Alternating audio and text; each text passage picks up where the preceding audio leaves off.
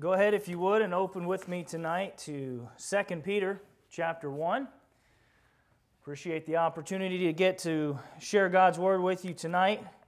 Pastor Will and then James and Billy had the opportunity, as I'm sure most, if not all of you already know, to head over to Florida for a pastor's conference, really a church planters conference. There was people from around the country, different pastors and other church leaders, people who are interested in church planting, who got together for a conference they've been doing for the past several years now over in Florida.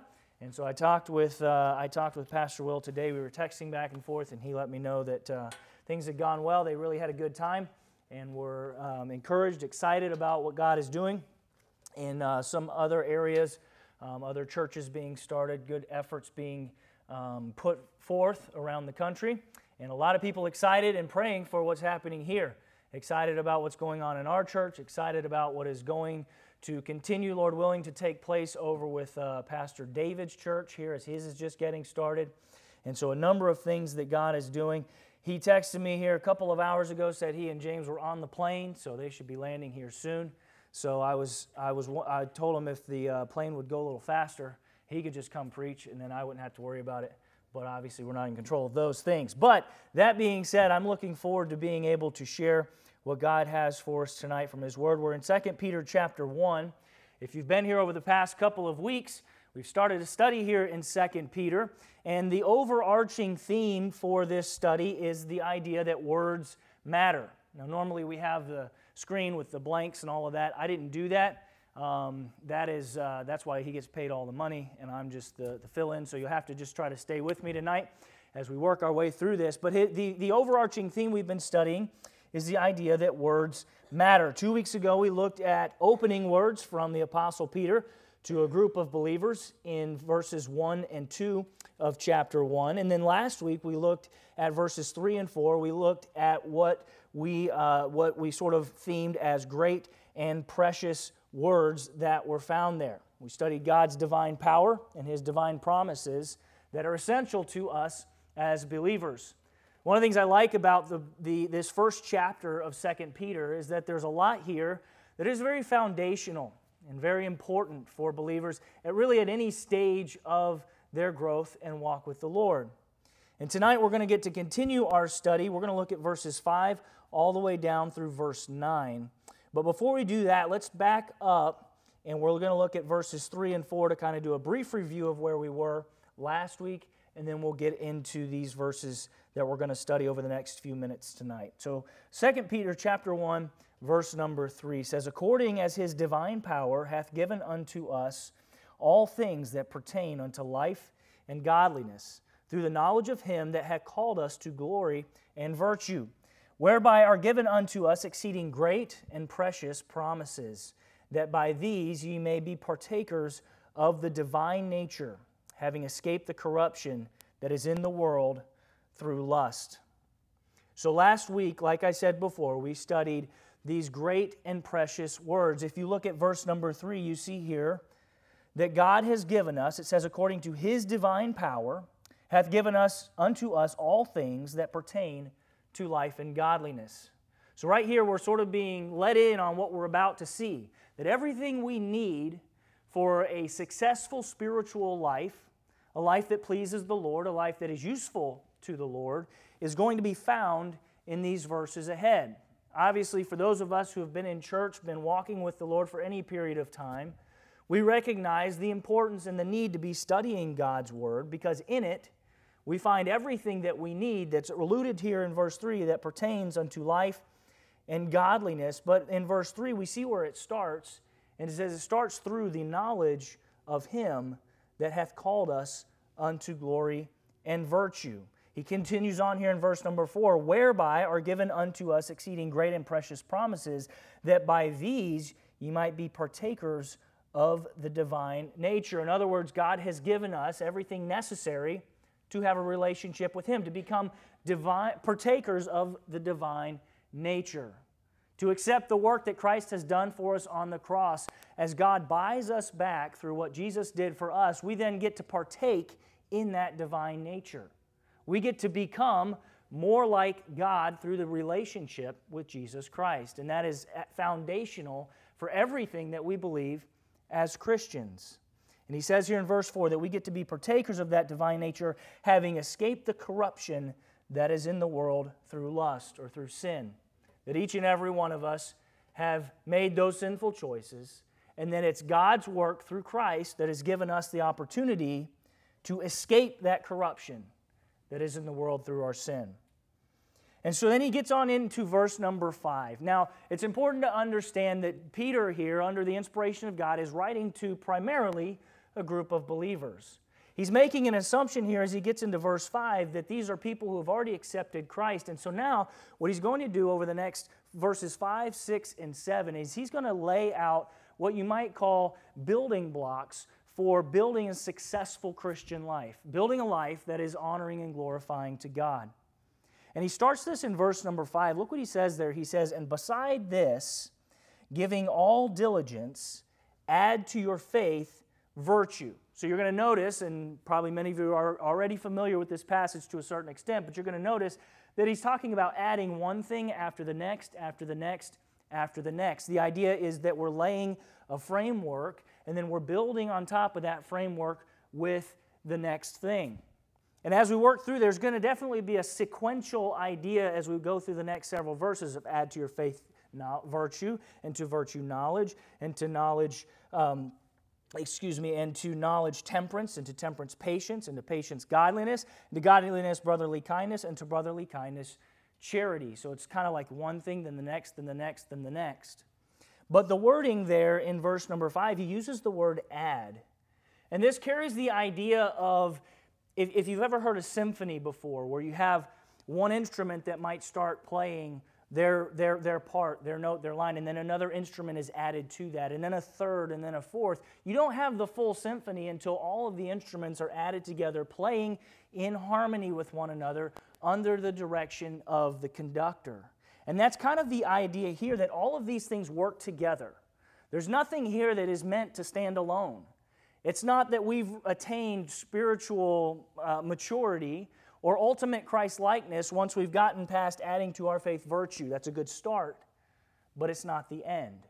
As a matter of fact, this process, as you're well aware of by now, is a lifelong pursuit.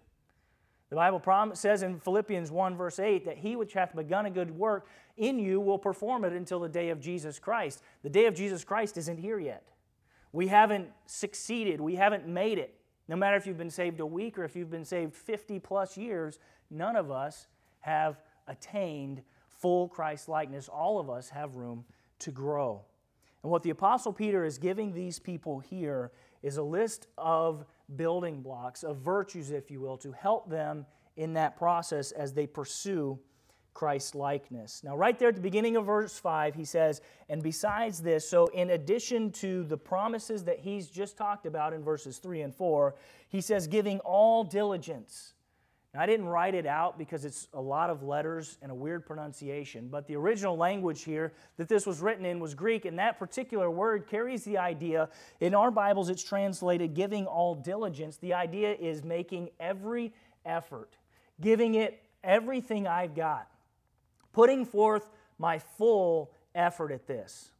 So right at the beginning, Peter wants these people to understand, and we need to understand today, that this isn't something that just sort of happens.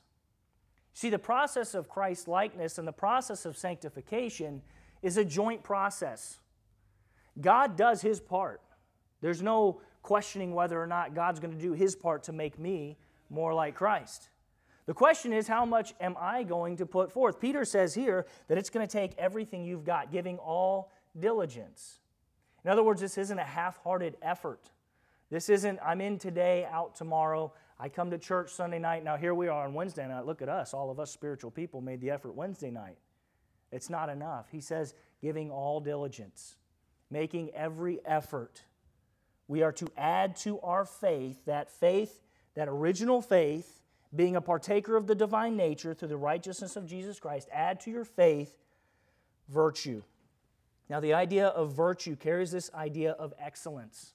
Excellence in Christ-likeness. We could define this as cultivating a God-mandated purpose to develop and display the excellencies or the character of Jesus Christ. Virtue, cultivating a God-mandated purpose to develop and display the excellencies or the character of Jesus Christ. Obviously, the foundation here is faith. It's salvation. It's trust in Christ. But the very first thing he says here, if we are going to build a life that is pleasing to God, is that we need to add to that faith virtue, excellence, a spirit of a pursuit of Christ-likeness. See, if there's no pursuit, if there's no making the effort, if there isn't the diligence, then these other things that are coming down the line aren't going to happen. This is a pursuit. This is excellence of Christ-likeness. This permeates or should permeate every area of our life. See, God doesn't call us to be Christians in certain areas and then just live like the world in others. Virtue requires that we give God every aspect of our heart, every aspect of our life, and that we hold nothing back. And what Peter's asking for from these believers is this wholehearted commitment to an excellence in their pursuit of Christ-likeness. He says, add to your faith virtue. He continues on there, he says, and to virtue, knowledge. Knowledge, or cultivating a God-taught understanding of the person, the work, and the ways of Jesus Christ. And remember, we're supposed to be doing this by giving it our full effort, adding this pursuit of Christ-like excellence and adding to that knowledge, a knowledge of who Jesus Christ is, a knowledge of what He's done for us, a knowledge of the character qualities and the character traits of God. A knowledge that where we grow to the point where as we just go through our day-to-day life, we can look and we can see God's involvement here. We can see God's hand there. Whereas before, perhaps before we were believers or perhaps before we were pursuing Christ-likeness, we might have glossed right over those things. You see, the reality is God is at work all of the time. God is at work in every aspect of our life. But if we're not pursuing Him, we completely miss those things. We sort of move through our lives as if God's not involved, when the reality is it's only because of Him that we have the ability to go through life, that we have the ability to be sustained and to have everything that we need. And Peter tells these people, you've got to add this into your life, a knowledge, a pursuit of knowing God, a desire and a hunger for His Word, a passion for prayer, a passion and a desire to not let a day go by where I don't get to know my God better, to where I don't pursue that relationship with Him further. Now tonight, again, the overarching theme of words matter. The theme for tonight is challenging words. These are challenging words because while they may be easy to understand, they're challenging to actually live out. If you're anything like me, we've already looked at 2 building blocks here, 3 if you count the original one of faith, but we've looked at 2 things particular here: pursuing virtue or excellence in Christ-likeness, pursuing a knowledge of Jesus Christ wholeheartedly. If you're anything like me, you're looking at these 2 going, I've missed the boat. I'm not doing this the way that Peter's already describing for me to do it. They're challenging words. Peter's not holding back here, sort of letting some people off the hook. He says, no, basically, if you're not doing these things, you're going to have spiritual problems. He's going to get to that later on in the passage. We'll look at that further towards the end. They're challenging because they're difficult to execute or to live out. And they're challenging because they're extremely important, as I alluded to, and we'll get to that more in verses 8 and 9. So in verse 5, we have 3 building blocks: faith, virtue, and knowledge. They're foundational in developing a commitment to Christ. If we don't have salvation, if we aren't pursuing Christ wholeheartedly, the excellence of understanding His character, if we're not pursuing that knowledge of Him, then we're not going to be very committed to serving Him, are we? We must have these building blocks as we look to develop a commitment to Christ. These traits produce a wholehearted disciple who chooses the appeals and the ideals of Christ and rejects the appeals and the ideals of the world. These first 3 traits deal with our heart. They deal with our mind. They deal with what we're pursuing: virtue and knowledge. If we're not pursuing Christ wholeheartedly, if we are not adding to our faith virtue and to virtue knowledge, then we're probably not going to be very successful, as verse 6 says, adding to knowledge temperance. The idea is self-control. Now, we're raising 3 small children at the moment. And one of our children, all 3 of them, as you many of you have raised or are currently raising children, or you've been a child, you understand the struggle with self-control. Reality is that we as adults understand the struggle with self-control too, because we're big kids that haven't figured it all out and learned it yet. One of our children in particular, they will get so worked up over what seems to me as the littlest things. They'll get so worked up, and then when I'm trying to work with them and tell them to calm down, they're just, and at times they'll be like, I can't. And you can tell that they're trying as hard as they can, but yet they've clearly not mastered the idea of self-control. You and I understand what that's like. Yeah, we may not, hopefully, we don't exhibit the way that a 3, 4, 5, 6-year-old does. But you know what it's like when something doesn't go your way. I know what it's like when something doesn't go my way. And it's easy to lose control. And what Peter's telling these people is, look, if you're going to be like Christ, you've got to add this building block into your life: temperance or self-control. We could define it like this: cultivating a God-empowered mastery of my internal desires. Recognize that this is strength that God gives, a God-empowered mastery of my internal desires. One of the biggest differences between children and adults is the ability to say no, especially the ability to say no to yourself. Unfortunately, many of us recognize that we haven't fully mastered that. And it leads to all sorts of problems as we don't have the ability to control our own desires. We understand that our flesh is strong.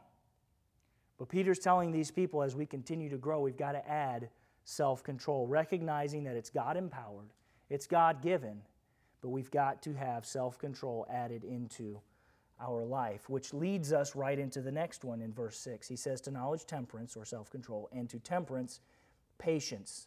The idea is endurance, developing spiritual endurance. We could define it like this: cultivating a God-sustained faithfulness under external pressure. In other words, when things get difficult, we don't give up. We don't quit. Recently, I've seen a few different documentaries and videos about distance running. And the reason is there's a few of us here that are training for a race that's coming up here in a couple of more months. One of the things that we've been doing to try to hold one another accountable is we've been meeting early on Sunday mornings, as Pastor has even mentioned a time or two, I think halfway laughing at us, but that we'll meet early on Sunday mornings, go out, run for a little while, and it's a way for us to sort of hold each other accountable, see who's been training throughout the week and who hasn't, things like that. This past Sunday morning, we were out running, and some of you are familiar with TC Jester Park, and James Collard and I were running together, and he was a few steps ahead of me on the trail. Now, we were on a part of the trail that has some trees and a few roots and things like that. It wasn't just the nice, smooth, paved bike trail, which is my preference. There's not anything to watch out for on that, but we were in the roots, the rocks, the trees, and as we're going along, training, trying to build this endurance so that when things get hard a couple months from now in the race, we don't just quit. We're running along. Like I said, he's a few steps out in front of me, which was a blessing for all of us, because I was looking at these roots that were coming up 5 or 6 feet out in front of me. But what I didn't notice was the rock sticking up about 3 inches from the ground that my left foot caught square into. And if you're walking along and you kind of trip on something, you sort of stumble and hopefully catch yourself. But when you're running, the catching yourself thing I didn't even have time to sort of get my hands down. My left foot caught. The first thing that hit the ground was my left knee. The next thing that hit the ground was my chest. It was knee, chest. James, like I said, it's a good thing he was a few feet in front of me. One, he didn't see it happen, so that made less mockery from him to me. Now, it didn't stop it, because once he heard it, because he heard the whole thing happen, because as my chest hit, there were noises coming out that because there I was running, and then next thing I know, I'm flat on the ground. And you know, right when you fall and you kind of feel, you're sort of numbed initially, and then instantly I'm like, okay, everything hurts. I'm trying to figure out what exactly hurts, why it hurts, what hit, what didn't hit. James, after he stopped laughing, he checked to see if I was okay. Thankfully, I was. And I was able to, after a little bit, get back up and not much more wounded but my pride and ego and carry on down the trail. The goal of that early morning run isn't because I love running. But what we're trying to do is build up physical endurance so that in a couple more months, when the race is going to get hard, we don't quit. And spiritually speaking, what Peter is talking about here, he says you need to add into your spiritual toolbox, you need to build into your spiritual structure, spiritual endurance, a God-sustained faithfulness under external pressure. So that when you are attacked by the temptations that you are all very familiar with, that you're very aware that Satan throws at you on a regular basis, you don't quit, you don't give in. So that when somebody says something or makes fun of your faith or why you do the things that you do, you don't quit. So that you'll be faithful in sharing the gospel even if somebody has told you no once, twice, 3 times, 10 times, however many times before. So that we'll be faithful to continue in prayer for those that we're close to, so that we will be faithful to continue to endure to the end. The Bible, the Apostle Paul in particular, oftentimes refers to the Christian life as running a race. And it's not a sprint. We know this. This is something that we have a whole life, no matter if that's a long life as we were to see it or a short life, we have a whole life to run this race. And Peter's essentially saying it's not going to go well if you're not building up your spiritual endurance, the fortitude to be able to continue on in the face of difficult things. He continues on, he says, adding to patience, godliness, the last word there in verse number 6. This is cultivating a God-honoring devotion to Jesus Christ that promotes righteousness and opposes evil. Catch that? It's a devotion to Jesus that promotes righteousness as opposed to evil. We can look at it this way. This is me. I'm more loyal to God. I'm more loyal to His Word and what He says I should be than I am to other things. That means when you're bringing in the idea of external pressure again to a certain extent, that means that I'm not going to cave and I'm going to be more loyal to God than I am to other things. So if people have a problem with what I do, I say, well, I'm sorry, I'm more loyal to God than I am to you. I'm more loyal to what His Word says I'm supposed to be saying or doing than I am to what my culture says I'm supposed to be saying or doing. Again, as you've probably noticed, this one as well as these others, these are all-encompassing ideas. And while we talked about the fact that it's sort of a sequential thing, here's one, here's the next, you can probably tell by now that these things should sort of be happening all together as well. I alluded to the symphony earlier. The instruments playing in concert with one another, that's what makes ultimately the most beautiful sound. That's what makes that original composer's, all those little dots and notes on the page all come to life and be a beautiful sound to the hearers. It's all those things in concert together. And a Christ-like, godly life is going to work best when all of these things are working in concert one with another. There's a sequential idea, but there's certainly an idea of all of these things being developed together, being put into practice together. As you well know, you need self-control daily. It's not like we sort of, okay, I've mastered self-control, now I move on to endurance, now I move on to godliness, and so on and so forth. You know that these things are all happening all the time, all day, every day. It's the idea of a child growing. If you look in our youth group right now, if you were to look from the ankle down as we're sitting in class, you'd see the feet of a bunch of adults. We have some kids in our youth group with feet about this long, our pastor's son in particular. Trevor's got the feet of a full-grown man, but yet when you get above the ankles, you realize pretty quick he's a somewhat large 12 or 13-year-old. You've probably heard it said before that, people say act your age, not your shoe size. And for some of the kids in our youth group, it's like, well, pick your poison. They're the same thing. We've got some kids with some adult feet, but they're still in kid bodies. They're still maturing. They'll still get into the point where they fully grow and mature. It would be weird if we grew one thing at a time. We got our adult feet, then we got our adult legs and knees, and then and it kind of worked its way up. We'd look really weird until we got all the way there. Our bodies grow with everything in concert together, and spiritually speaking, that's the same idea that this should all be growing in concert together. Verse 6, we talked about temperance or self-control. We talked about patience or endurance. We talked about godliness. These 3 building blocks are key when it comes to developing courage for Christ. These traits produce a brave-hearted disciple who advances Christ and His ways and opposes evil in himself and others, regardless of risk to himself. Courage for Christ. Willingness to do right no matter what it costs me. Willingness not to do certain things no matter what it may cost me. And you know there's times when reputation can be at risk, when finances can be at risk for doing right, when a variety of things could sort of be on the line and at risk for doing right. Developing courage for Christ to be able to do right, to say yes when it's right, to say no when it's wrong, and doing what's right as we serve our God. Commitment to Christ in verse 5, courage for Christ in verse 6, and then here in verse 7 we'll look at two traits that are developing in us a compassion to be like Christ. Verse 7 says, and to godliness, brotherly kindness. Now, brotherly kindness, cultivating a God-engendered affection for and service to fellow believers. Remember, we said these are challenging words. Brotherly kindness to fellow believers. This isn't always easy, is it?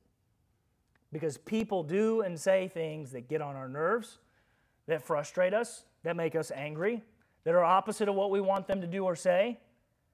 And we realize pretty quickly that we can't control them, as much as we might like to. And what's really frustrating is as you're looking at your newborn baby and you're realizing this 8-pound human, I can't control. I can't, as much as I want to make them stop crying or whatever it is, I can't control them. And obviously it only goes as the child gets bigger. You recognize very quickly that you have to rely on God when it comes to parenting, and you recognize very quickly in relationships as a whole that you have to rely on God's strength. But developing brotherly kindness.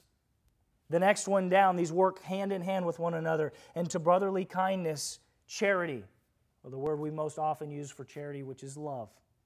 Cultivating a God-imitation mindset that scripturally and sacrificially meets the spiritual needs of others, being willing to put others before myself. Brotherly kindness, being willing to serve, being willing to help, being willing to meet a need. And love, being willing to sacrifice my own desires, my own wants, my own needs for the betterment of others. To help somebody else to become more like Christ.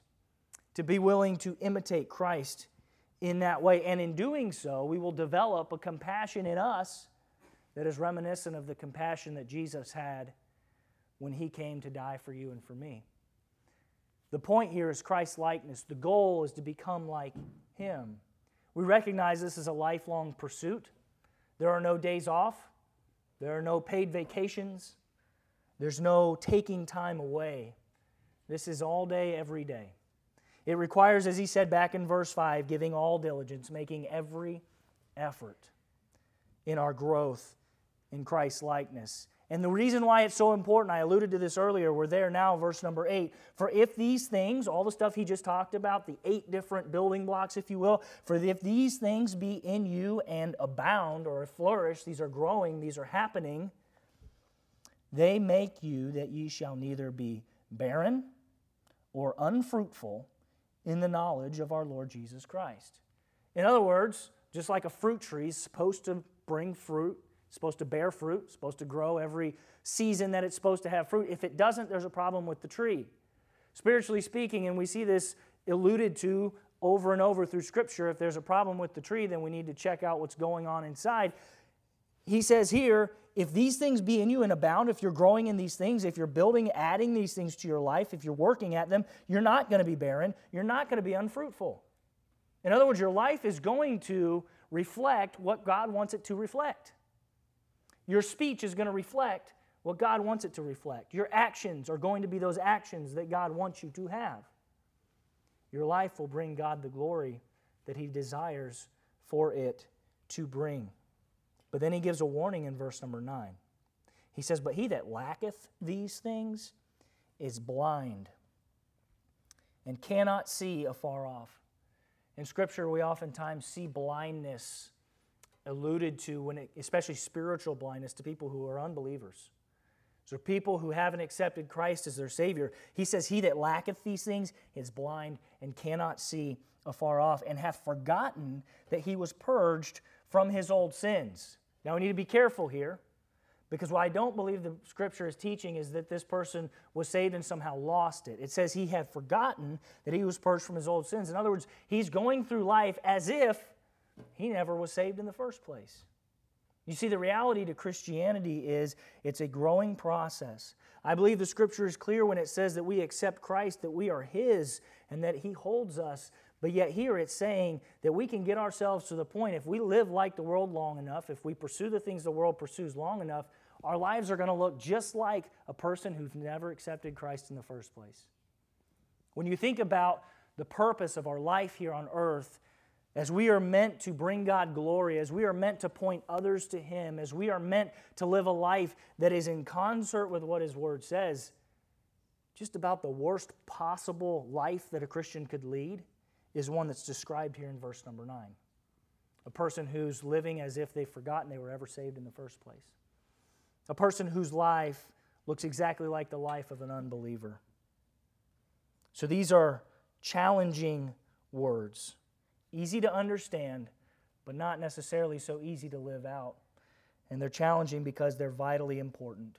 If we're adding these things, if we are working at these things, making every effort as He describes, we can be confident that God will allow us to have a life that is fruitful, that is purposeful, and that brings God glory.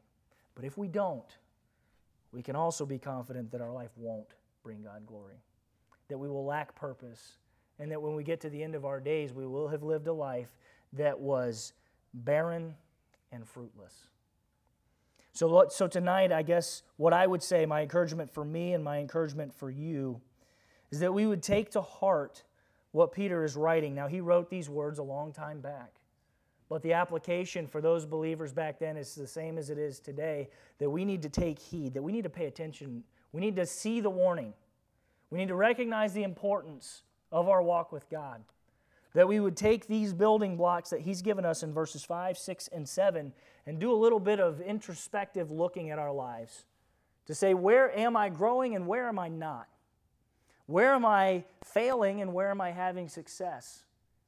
And that we look to add these things into our life, recognizing that we'll never fully get there, but understanding that through God's Word, through the walking daily with Him, that we can continue to make progress in our Christ-likeness. And then at the end of our lives, we can live a life that is pleasing to the Lord. We can hear God say one day to us, "Well done, thou good and faithful servant." And I hope that that is our prayer for our life each day, that each day we live today. We're not guaranteed tomorrow, but we would live today in a way that would honor and glorify God, and then pray for His strength to do the same tomorrow and as many days as God gives us. Let's close with a word of prayer, and then we'll spend some time in prayer together tonight. Let's pray. Father, thank You for this time that we've gotten to spend looking at these few verses in 2 Peter. And thank You for the simplicity of it, the fact that it's pretty clear here what You desire of us. And I pray that You'd help me. I pray that You'd help each one of us as we've looked at this even just briefly here tonight, that You would help us to take to heart the words that You have given us, that we would take these things seriously, that we would look at areas in our life that need to grow and change, and that we would look to You for the strength to do these things. I pray that You'd help us to be faithful to You in Your Word, help us to grow in our knowledge and our understanding of You, and I pray that You would help us to bring You glory with our lives. We pray these things in Jesus' name. Amen.